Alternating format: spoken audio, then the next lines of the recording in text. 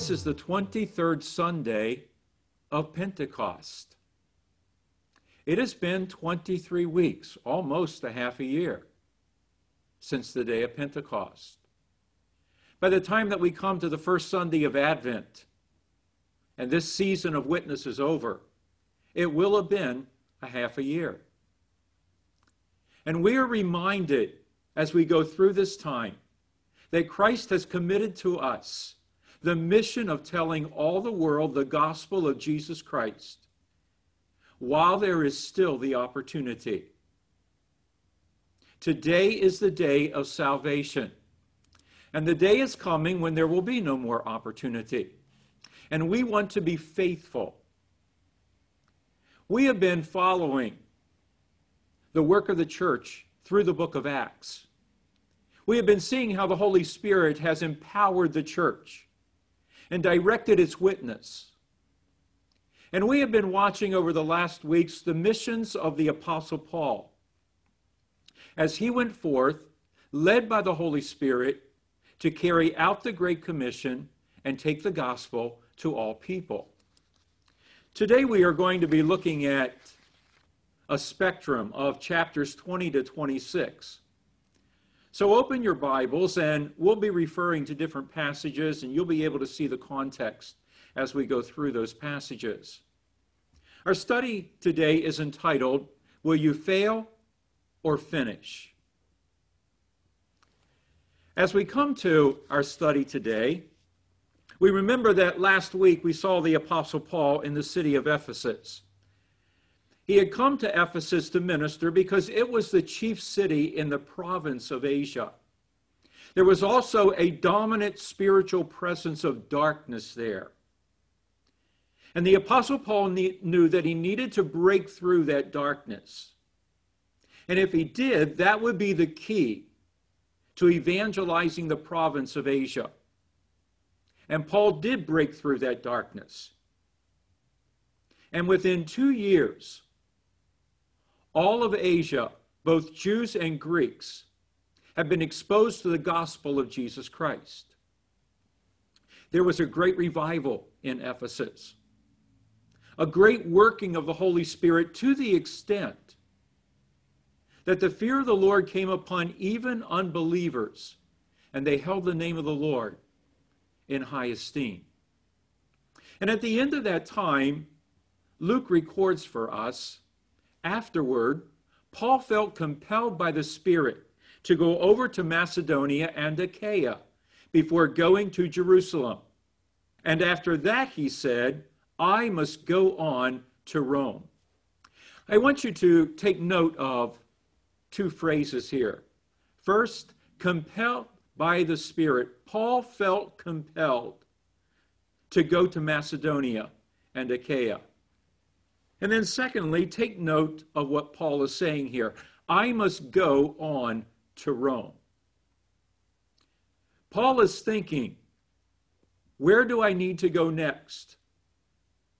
Where do I need to go further to take the gospel of Jesus Christ, to be obedient to my calling, to fulfill the Great Commission? And so at this moment, Paul is compelled by the Spirit.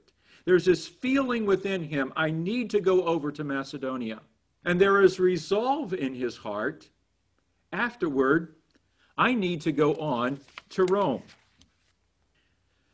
Paul is living out what he wrote to one of his Macedonian churches, the church at Thessalonica. He said to them in his second letter, to this end, we always pray for you, that our God may make you worthy of his call and may fulfill every good resolve and work of faith by his power, so that the name of our Lord Jesus may be glorified in you and you in him, according to the grace of our God and the Lord Jesus Christ. I want you again to take note of a couple of things that the Apostle Paul emphasizes that he prays for the church at Thessalonica. The first thing is that they would be worthy of God's call. The second is that they would fulfill every good resolve and work of faith He is expecting that there would be a resolve in their hearts, that in obedience to the mission, they would resolve to do certain things to advance the gospel. And that they would do so by faith. It would be a work of faith. It would be beyond their abilities. It would be beyond their resources. But just like the Apostle Paul went trusting God and being obedient to the mission, that they would do the same thing. And as a result, the name of our Lord Jesus Christ may be glorified. The Apostle Paul will travel to Macedonia. He will go on to Achaia, where Corinth is located. He will stay there for 3 months. During those 3 months, he will write his letter to the church in Rome. As he comes to the end of that letter, he will write these words: God gave me the priestly duty of proclaiming the gospel of God, so that the Gentiles might become an offering acceptable to God, sanctified by the Holy Spirit. Therefore, I glory in Christ Jesus in my service to God.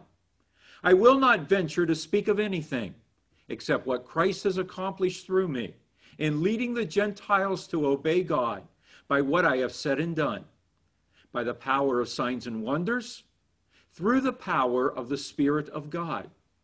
So from Jerusalem all the way around to Illyricum, I have fully proclaimed the gospel of Christ. It has always been my ambition to preach the gospel where Christ was not known, so that I would not be building on someone else's foundation.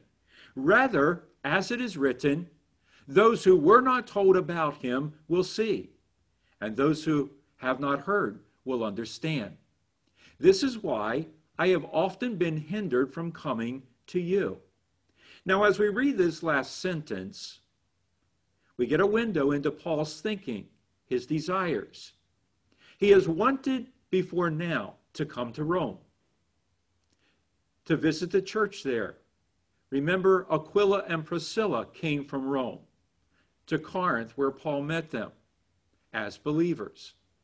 So there's a church at Rome, and Paul wants to go there and encourage them and strengthen them. He's never been there. Someone else has gone on ahead of him, and they've established the church. They've shared the gospel. But that church is in the capital of the empire, and it's important to the Apostle Paul to visit those believers and encourage them. But he's been hindered in getting there because of all of the obstacles and all the difficulties that he's encountered in ministry. He goes on to say to them that his mission has taken him from Jerusalem to Illyricum, and he has always fully proclaimed the gospel of Christ, because it's his ambition to preach the gospel where Christ is not known. You can look at the map here and see the 4 different journeys that the Apostle Paul will take. He's in the midst of the 3rd one as he writes this letter to Rome. He will make a 4th one, which will be his trip to Rome. The Apostle Paul has covered, when he finishes these 4 trips, about 10,000 miles preaching and sharing the gospel. Then Paul wrote to them and said, "But now there is no more place for me to work in these regions. And since I have been longing for many years to visit you, I plan to do so when I go to Spain. I hope to see you while passing through, and to have you assist me on my journey there after I have enjoyed your company for a while. Now, however, I am on my way to Jerusalem in the service of the Lord's people there. For Macedonia and Achaia were pleased to make a contribution for the poor among the Lord's people in Jerusalem. They were pleased to do it, and indeed they owe it to them.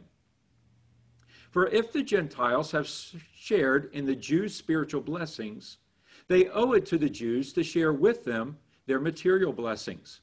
So after I have completed this task and have made sure that they have received this contribution, I will go to Spain and visit you on the way." Now, once again, there's a number of significant things that the Apostle Paul is saying as we read this passage. We just read that it's his ambition to go where the gospel has not been preached. Now, the gospel has been preached in Rome, and he has been wanting to go to Rome. But it is not to stay there and to minister. He tells us in this passage that he wants to visit them, but it will be in the course of passing through. He is seeking places where the gospel has not been preached. One of those places is Spain. Twice in this passage, he says, Spain. When I go to Spain, I will go to Spain and visit you on the way. We also see that Paul wants to go to Jerusalem, but we also understand the reason why Paul has gone to Macedonia and Achaia instead of leaving Ephesus and taking the shortest possible route to go to Jerusalem. It's to collect an offering, the purpose for which he had sent letters, and then to bring that offering back to Jerusalem. Now, Paul's trip there unfolds this way. He is going to Jerusalem by way of Macedonia. It is a much shorter trip to have gone from Ephesus down here to Jerusalem. But instead, he traveled up to Troas and then across to Macedonia to collect this offering for the church in Jerusalem. When he arrived in Macedonia, he wrote his fourth letter to the church at Corinth. It's the letter that we have in our Bibles as 2 Corinthians. And then the Apostle Paul did what he always does. He follows a previous route so that he can visit churches that had been established during his previous mission and encourage the disciples to remain faithful to the Lord and to continue the work of evangelizing their region. Paul would arrive in Corinth, and there he would stay for 3 months. And from Corinth, he wrote his letter to the church in Rome. He then entrusted the delivery of that letter to a delegation of people led by Phoebe, of which he said, she is a servant of the church in Cenchrea, a great help to many people, including me. And instead of sailing from Cenchrea, which is a seaport just south of Corinth, and leaving from there and going directly to Jerusalem, Paul hears of a plot by the Jews wanting to kill him. And so he traveled back up through Macedonia, sailed from there over to Troas, spent some time with the disciples there, and then while Luke and his other companions sailed down to Miletus, the Apostle Paul walked. He walked from Troas down to Miletus, there to meet the ship, and also to gather the elders from Ephesus for a final goodbye.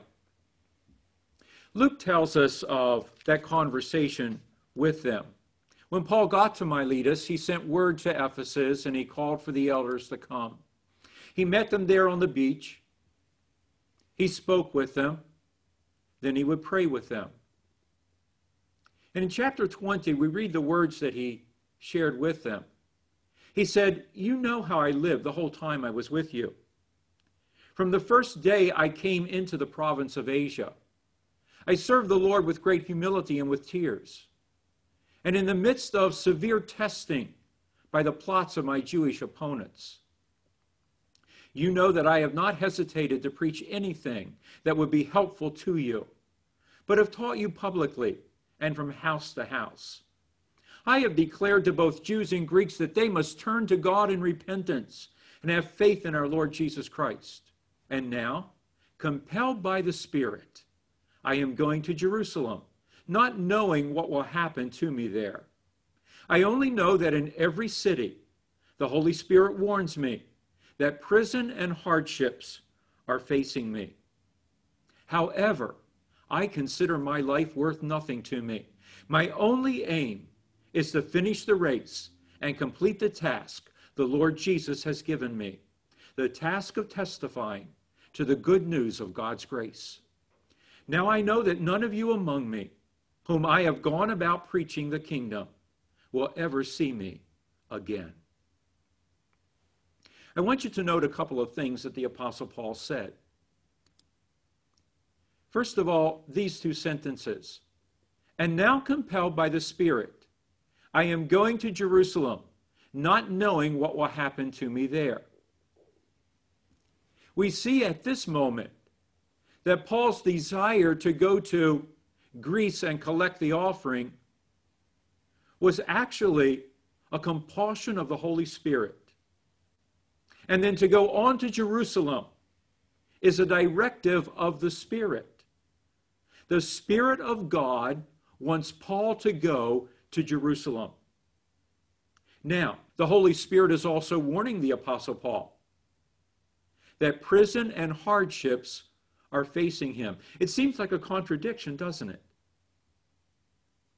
The Holy Spirit is compelling Paul to go to Jerusalem, but at the same time warning Paul that hardships and prison are facing him when he goes to Jerusalem. Note these words that the Apostle Paul says in response to these warnings. However, I consider my life worth nothing to me.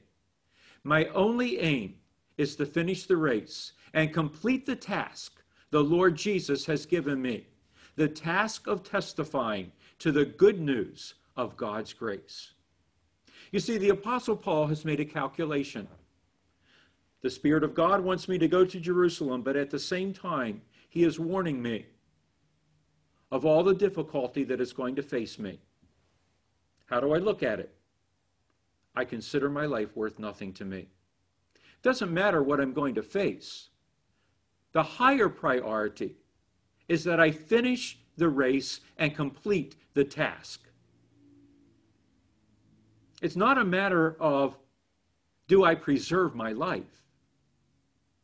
It's a matter of finishing the task of testifying to the good news of God's grace. He went on to warn the Ephesian elders of what was going to happen when he left. Wolves are going to come in, and they are going to attack the body of Christ there at Ephesus. But you be on your guard. As under shepherds, you need to carefully watch over the body, the sheep that Jesus purchased with his own blood. And he said to them, so be on your guard. Remember that for 3 years I never stopped warning each of you day and night with tears. Now I commit you to God and to the word of his grace, which can build you up and give you an inheritance among all those who are sanctified. And then Luke records for us, when Paul had finished speaking, he knelt down with all of them and prayed. They wept as they embraced him and kissed him. What grieved them most was his statement that they would never see his face again. Then they accompanied him to the ship. Paul had deep relationships with people. It was because he loved them so much. It was because he poured out his life for them. And they saw how much he loved by how much he poured out his life on their behalf. They were with him as he prayed day and night for them. They were with him as he worked hard among them. This was a very hard goodbye. And Luke records, after we had torn ourselves away from them, we put out to sea. We landed at Tyre, where our ship unloaded its cargo. We sought out the disciples there and stayed with them 7 days. Through the Spirit, they urged Paul not to go on to Jerusalem. Once again, the Holy Spirit continues to speak and warns Paul about what is happening in Jerusalem when he arrives there. Luke tells us that continuing on, we reached Caesarea and stayed at the house of Philip the evangelist, one of the 7. You will remember that Philip was one of those chosen by the church in Acts chapter 6 to oversee the ministry that the apostles had been carrying out as they took care of the widows. Luke also tells us that Philip was prophetic, as we know, from what we have read earlier in Acts, and that he had 4 single daughters, and they all prophesied. When I read that, I have to wonder, it was probably tough for guys wanting to date these girls who were prophetic, who knew everything. At any rate, this is where they stayed for a number of days. And Luke records that a prophet named Agabus came down from Judea. Coming over to us, he took Paul's belt, tied his own hands and feet with it, and said, "The Holy Spirit says, in this way the Jewish leaders will bind the owner of this belt and will hand him over to the Gentiles." When we heard this, we and the people there pleaded with Paul not to go up to Jerusalem. Then Paul answered, "Why are you weeping and breaking my heart? I am ready not only to be bound, but also to die in Jerusalem for the name of the Lord Jesus." When he would not be dissuaded, we gave up and said, "The Lord's will be done." After this, we started on our way up to Jerusalem. What is happening here? Paul has said that he felt compelled by the Holy Spirit to go to Jerusalem. And yet, everywhere that Paul stops, there are prophetic words through the Holy Spirit. This is what will happen to you when you go to Jerusalem. We can well imagine why everyone who was with Paul would urge him, plead with him not to go. They love Paul. They want him to be safe. And yet Paul has a conviction in his heart that God has called him to go to Jerusalem. And so he responded, "Why are you weeping and breaking my heart?" You know, if someone deeply believes that they need to do something, and yet there are people around them that feel that that's dangerous, you really shouldn't do this, it's not the best idea, it's natural for us to try to convince that person, don't go. And yet if Paul had listened to them, he would have violated what the Holy Spirit was calling him to do. And he would have broken the will of God for his life. You know, often we are so concerned about people that we intrude upon the will of God. We are so concerned about their well-being and the outcome of their lives that we hinder them from doing what they feel in their hearts that God has called them to do. May it be that you and I do not hinder the leading of the Holy Spirit in the life of someone. Even if we feel deeply concerned about their safety, but rather we pray and we seek God and we cover them, that God will protect them and keep them. And so when Paul would not be dissuaded, they gave up and said, "The Lord's will be done." And Luke says we started up to Jerusalem. Paul arrived in Jerusalem, and soon after the situation manifested itself, just as the Holy Spirit had warned Paul. But Paul was prepared because of all that the Holy Spirit had spoken to him. Paul had fixed his heart. I am ready not only to be bound, but also to die in Jerusalem for the name of our Lord Jesus. And so when Paul arrived there and chaos broke out, Paul was not moved by it. He was not caught by surprise. His heart was already prepared. Well, the situation became so bad that the commander who was stationed there sent troops to bring Paul out of that chaotic situation. But there is something more important that we read at that moment in Luke's account. Luke tells us that the dispute became so violent that the commander was afraid Paul would be torn to pieces by them. He ordered the troops to go down and take him away from them by force and bring him up into the barracks. Now, this is what's important.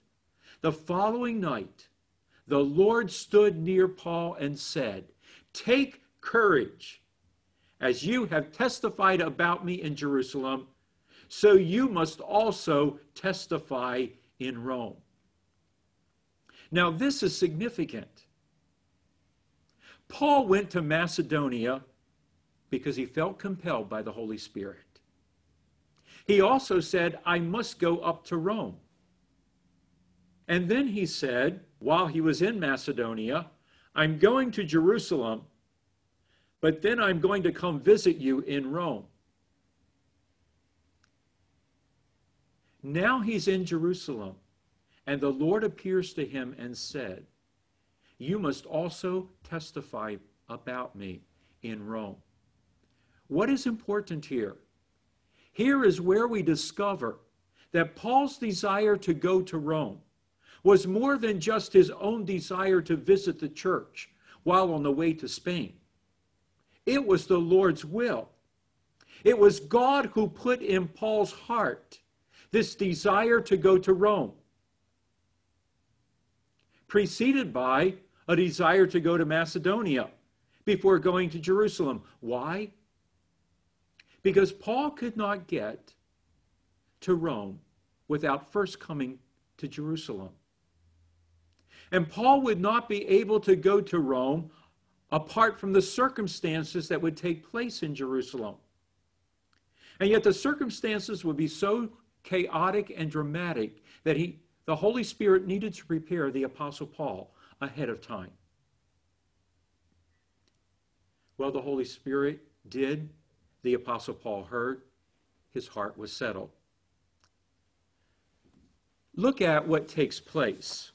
It's important for us to see the sequence of events and understand how God is working to fulfill Paul's faith purpose to God to go to Rome. Remember what he said to the Thessalonians. The resolve to do a work that has been prompted by faith and will be done according to the power of God. So this is how things unfolded. The Apostle Paul arrived in Jerusalem. Anti-Gentile sentiment was running high. It was also Pentecost, and so there were Jews there from all over the empire, just as there was on the day of Pentecost. Paul went to see James, who is the leader of the church there. Now, James is a very devout Jew, and he observes the law as well as following Jesus Christ. And so because of Paul having been all through the Gentile world, and because it is Pentecost and he's there with Jewish believers, Paul agrees to observe a vow for 30 days with other devout Jews. And this will help to give credibility both to Paul being there and Paul being in association with the Jews who are followers of Jesus Christ. Well, it's necessary for the Apostle Paul to go to the temple and post a notice that he will be observing this vow for 30 days. He does so, but there are Jews there from the diaspora, from Asia, who had encountered Paul when he was on his missions trips. And now they see Paul in the temple. And they seize him. And they begin to send a message out. The temple is defiled.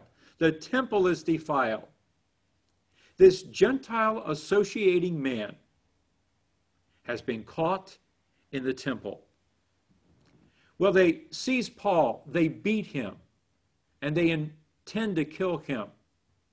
And it attracted the attention of the Roman garrison that was posted in the northwest corner in the Antonia fortress.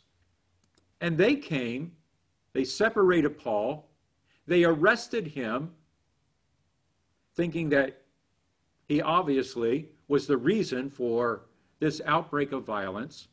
Well, Paul then told him that he was a citizen of Tarsus. Tarsus was a significant city in the empire. And so the commander, when Paul requested, allowed him to address the crowd. But the crowd was having nothing of what Paul was saying, and they began throwing things at him. And so the commander decided that he was going to flog Paul and then interrogate him to find out why he had instigated this violence. Well, the Apostle Paul then warned the soldiers that he was a Roman citizen, and it was illegal for them to beat him as a Roman citizen. And so the commander then realizes he's not just responsible for resolving this situation. He needs to protect the Apostle Paul because he is a Roman citizen. How am I going to handle this? So the commander ordered a meeting of the Jewish council, the Sanhedrin, made up of the priests, the Sadducees, and the Pharisees. Well, it quickly got out of hand. The chief priest ordered someone to slap the Apostle Paul. The Apostle Paul said something back to the chief priest, not realizing that he was the chief priest. When people around him said, "How dare you speak like that to the chief priest?" the Apostle Paul essentially said, "My bad. I did not realize that that was the chief priest who was speaking to me. I know that the Word of God says that we are not to say anything evil about our leaders. And we should take note of the Word of God in that regard, because we are prone, just as much as the world, to speak evil of our leaders when the Word of God tells us not to." The Apostle Paul also noted that a significant portion of the people were Pharisees. And so he spoke out and said, "I am a Pharisee, my father is a Pharisee, and I believe in the resurrection." Well, that immediately caused a big outbreak, because the Sadducees do not believe in the resurrection. The Pharisees do. And the dispute between them became so intense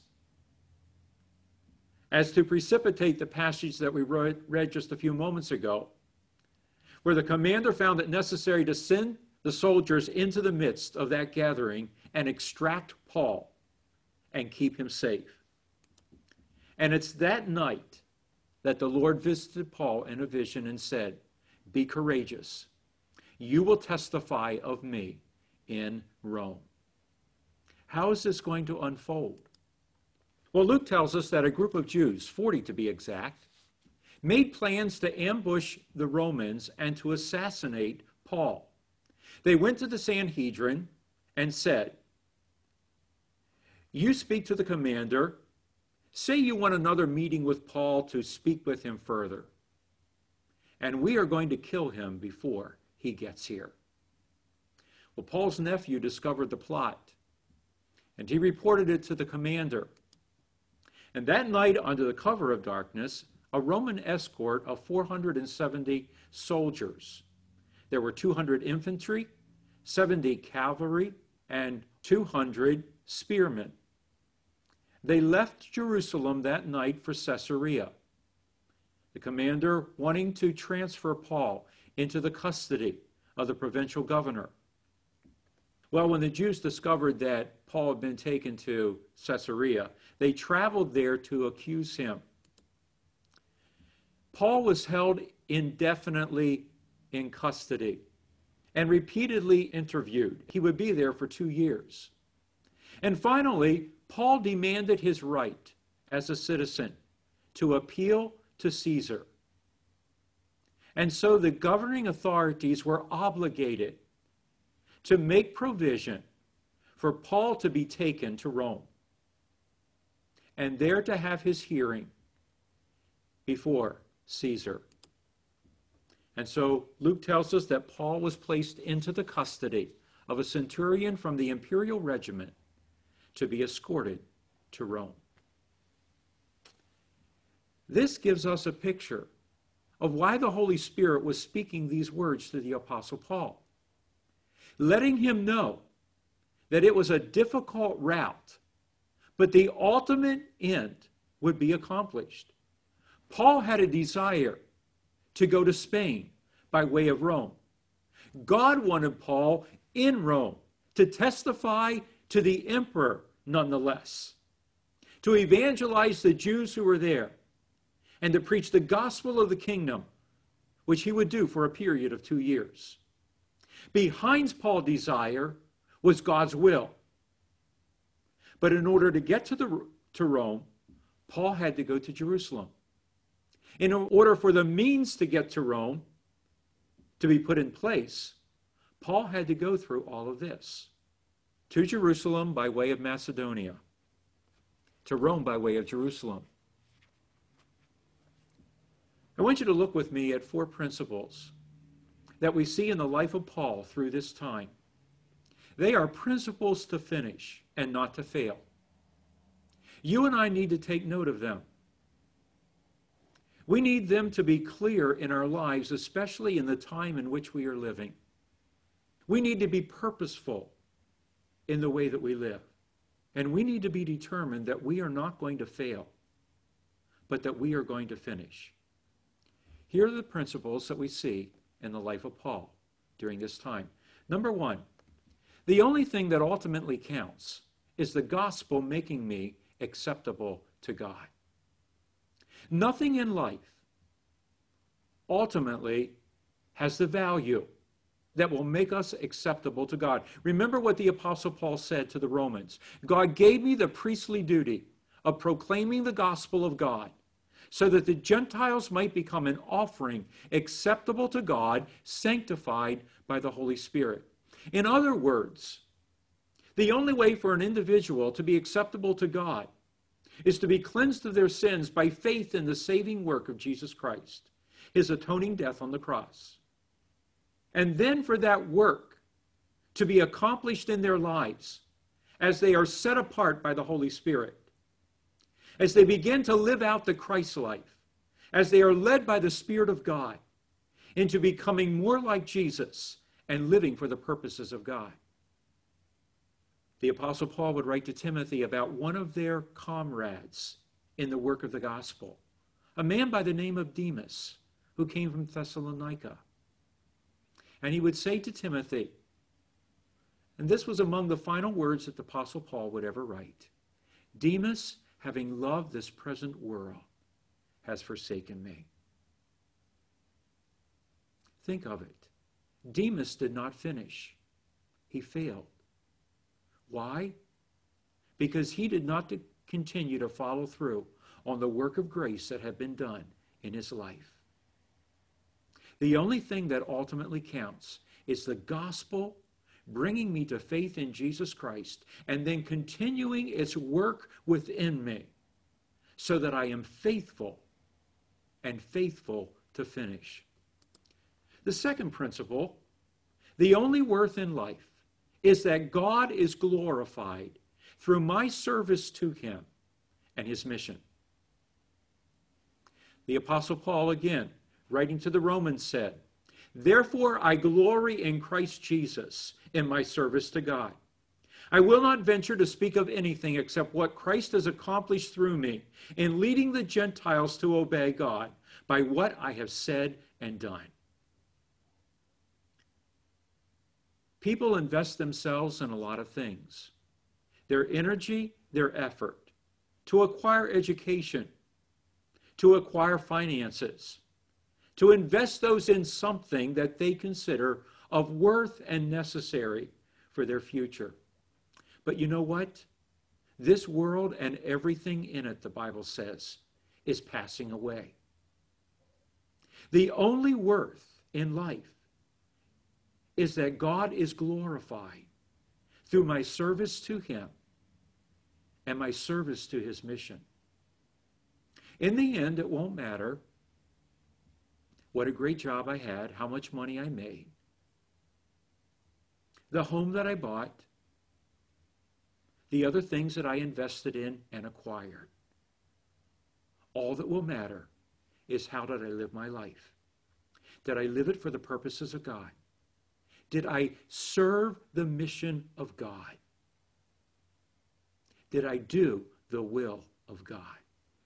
Thirdly, resolve and faith are indispensable components in a life that is lived for God's glory.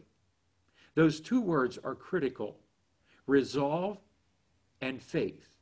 In other words, a purpose, a determination to do something, and then faith to trust God that he will do it through me. I don't have the means. I don't have the ability. But I believe that God will accomplish it because I want to do it for his purposes. Remember again the words that Paul prayed for the Thessalonians. To this end, we always pray for you, that our God may make you worthy of his call and may fulfill every good resolve and work of faith by his power, so that the name of our Lord Jesus may be glorified in you. As I studied this passage and I wrote this point, I thought of a number of different people that I've known throughout the years of ministry and their resolve to serve the Lord. We are going to be having several missionaries, including one who will be with us next week. They are Live Dead missionaries. They are going to people groups where the gospel is not openly proclaimed. They all have great stories of how God called them, but to step out and do what God is calling them to do. The resolve of giving their lives to go to a group of people where no one is sharing the work of the gospel is a great step of faith. You will hear their stories. I also thought of Jim and Charlotte Willard, and I remembered the first time that I visited their home when it was on Mayberry. And I walked in and Jim showed me a typesetting machine that he had there. And the work that he and Charlotte were doing to help others print the gospel and distribute it so that people would know the good news about Jesus Christ.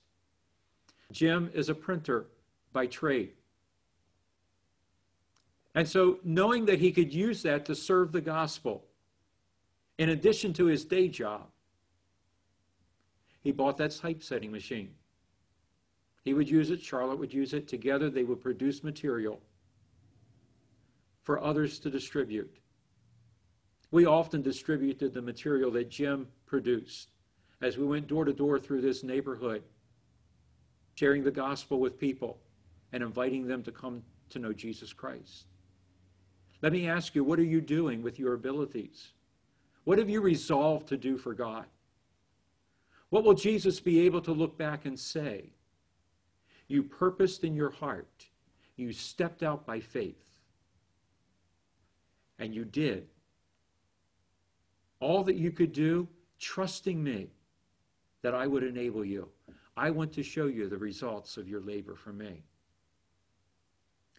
Resolve and faith are indispensable components in a life that is lived for God's glory. And finally, the value you place on your own life will determine whether you fail or finish. This might be the most important point here. All of us places a value on his or her life. All of us determine there's a certain extent to which I will go and no further. A certain risk I will take.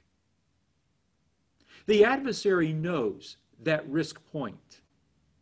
He knows where, if we are threatened enough, we would say, no way, and we would step backwards.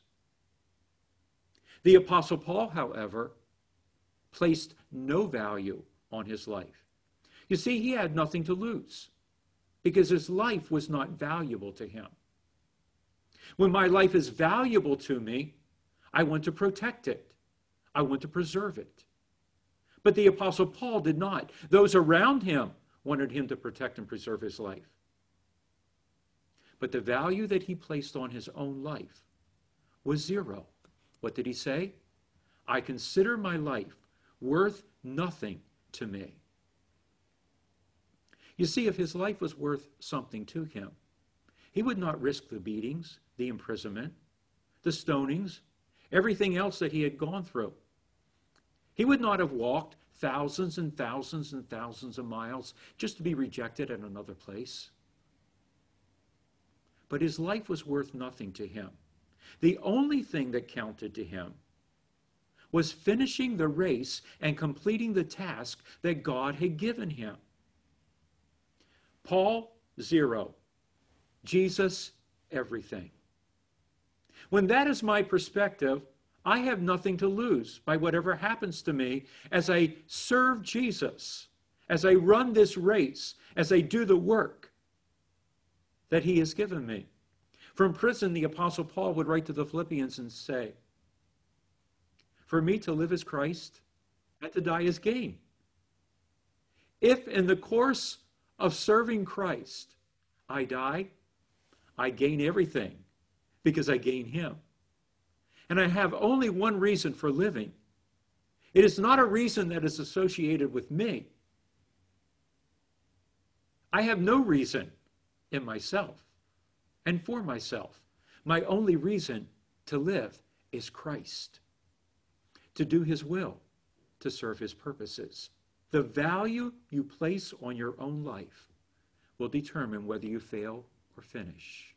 In the days ahead, friends, you and I are going to be tested, and we are going to be confronted with how faithful we will be to Jesus Christ and what price we will pay. Long before that moment arrives, may we already have done the calculation and be able to say, I consider my life worth nothing to me. My only aim is to finish the race and complete the task.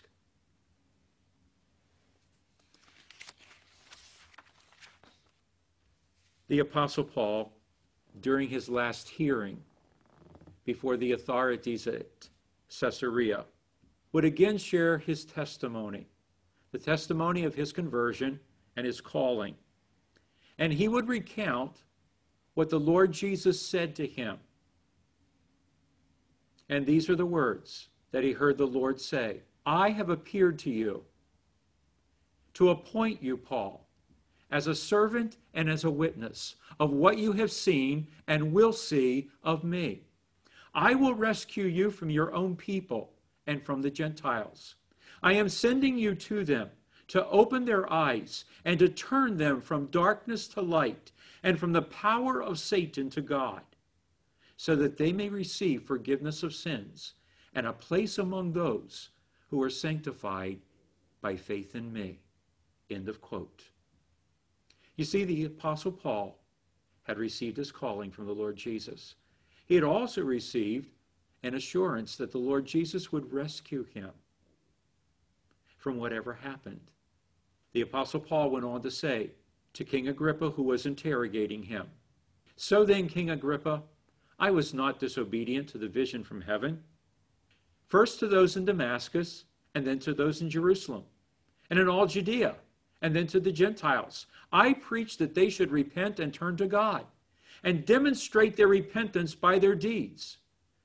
This is why some Jews seized me in the temple courts and tried to kill me. But God has helped me to this very day. And I stand here and testify to small and great alike.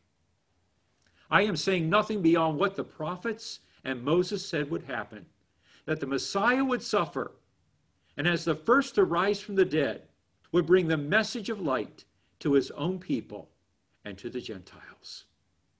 Note the words of the Apostle Paul. I was not disobedient to the vision from heaven. And then the words, God has helped me to this very day. They hearken back to the words that the Apostle Paul said back in Ephesus when he determined to go to Macedonia and Achaia and then on to Jerusalem and said, I must go also to Rome.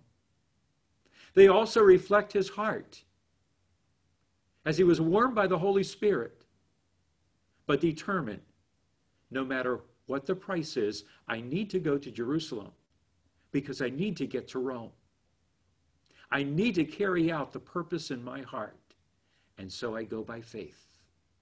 Today I pray for you. And I pray for you in light of the Word of God. I pray for you in light of what we have seen in the life of the Apostle Paul. I pray that no matter what comes, you will be courageous and resolved to stand for Jesus. I pray that you will be yielded to the Holy Spirit, that he may set your life apart from every weakness associated with sin and with this world. I pray that you will have faith to boldly pursue the mission of God, trusting him to use you beyond your human capabilities. And I pray that you will prove yourself to be worthy of his calling. In the name of our Lord Jesus Christ, I pray. Amen.